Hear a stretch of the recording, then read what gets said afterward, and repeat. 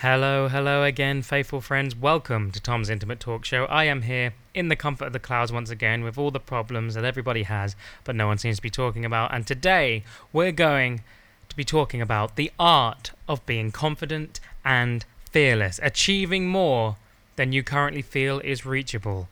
Before we start, please do follow, share, and like this podcast on whatever platform you're joining us on today. It's great to have you here. So, let's get into it, shall we? Fear. We all live with an element of fear. We do. Sometimes, some of us seemingly don't. But know this, they all do. We all do. It's what makes us human. In fact, it's deeper than that. Because even animals, wild animals, hey, even our pets, feel fear. It's a natural instinct that we have to accept. But what do we do when our fear gets in the way of our day-to-day lives? How do we clear the obstacle that is our internal fear and overcome them and thus achieve more for ourselves? Some people, they cling to their fears. Some people like their fear. They cling to it because it makes them feel like their life is more exciting. It makes them feel something, and in moderation, there is probably no problem with that at all. But if fear becomes a crutch or fear is holding you back, then it's time to act on it. Be aware of fear in your life. It can creep up on you. You know the old saying? The first step to solving your problem is admitting that it exists. And it's the case with addiction, and it's the case with depression, and it's certainly true of fear. If it helps, pause this right now and grab a pen and paper. If not, just think. Right now. So, make a list in your head or on your paper of all the things that are causing you fear. What is the cause of your fear? Is it paranoia? Is it what other people think? Or is it rejection? Is it a job, a girl, something at work, something at school? What is the root cause of your fear? Maybe it comes from something in your past, but until you list the feelings and the suspected root cause of it, it will always be there, because you can't address an issue you have if you haven't pinpointed what that issue is. Be objective in criticizing yourself and finding the root of the fear. Don't second guess it. What do you think it is? Be honest. It can be hard. You might learn, you might find out some things or have to acknowledge some things you don't want to acknowledge about yourself. But guess what? It's the only way. And you're already facing fear if you're doing this. Also remember, it's okay to look silly. Maybe it looks like you're stupid, but you're not. Everyone gains knowledge from their mistakes. It would be far more silly to not act on anything or try and improve the situation for fear of looking silly. If you're scared of how others will react, then you are setting yourself up for failure. Sharing is caring, after all, and you need to share your problems and your fears, and you will, with the people you talk to, you will, between you, both of you, all of you, you will brainstorm the road back to getting better and back to where your peace is, and allowing you to be fearless and thus allowing you to be confident. I want you to close your eyes and picture fearless people. See these people. Maybe there's someone you've met who is fearless, someone you see in your day-to-day, someone you know of in passing, someone you know of by name.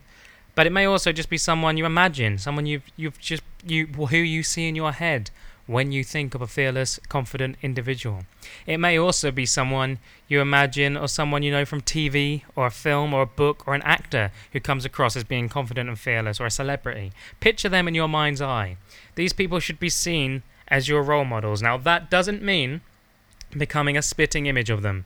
That is not what we're saying. You are not out to impersonate. You are out to gain the skills and have a shared skill set with this person. That does not mean that you embody them. That does not mean you dress like them. That does not mean that you turn yourself into them.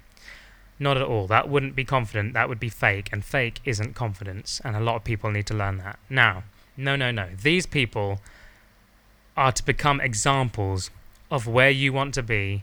Think about what makes them. Watch people around you in your day-to-day life that are fearless, that are confident. See them. See it as market research to help you achieve what you desire. And you can overcome this and become confident. And without analysing what confidence is and fearlessness actually is, you won't know what it looks like, so you won't be able to embody it.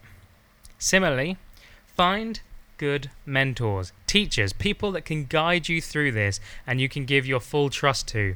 This isn't someone who just says yes and tells you exactly what you want to hear. I can't stress that enough. It needs to be someone who kind of scares you, but someone who tells you, good or bad, exactly how it is. And that will really help.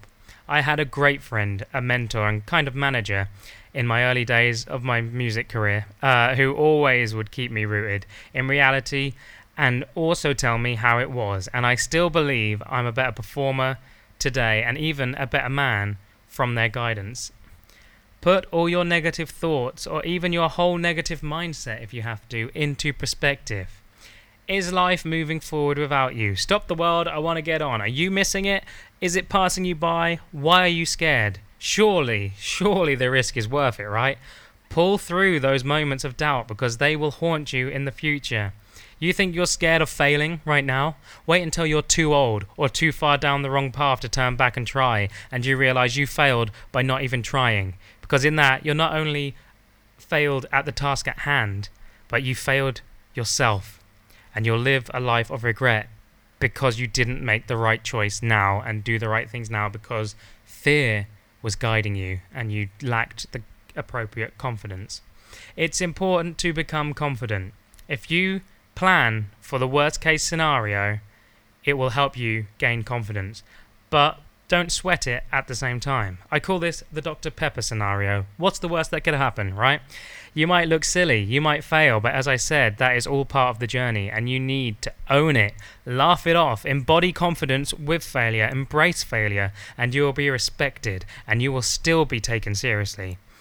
In the early days of my music career, I would die on stage many times, but I would always knew that I had my friends, I had my bed at the end of the day, I had my other projects, I had girlfriends, I had whatever it was.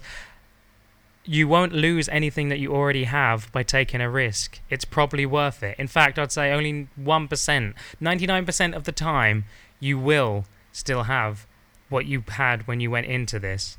But more likely, you will gain something in the process.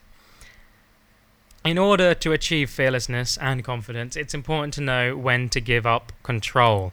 Not totally, you never give up control totally, but accept that you can't control everything. Everything has its purpose. After all, everything plays its part, and you will fall into the place that you're supposed to fall into in time. We learn from failures after all.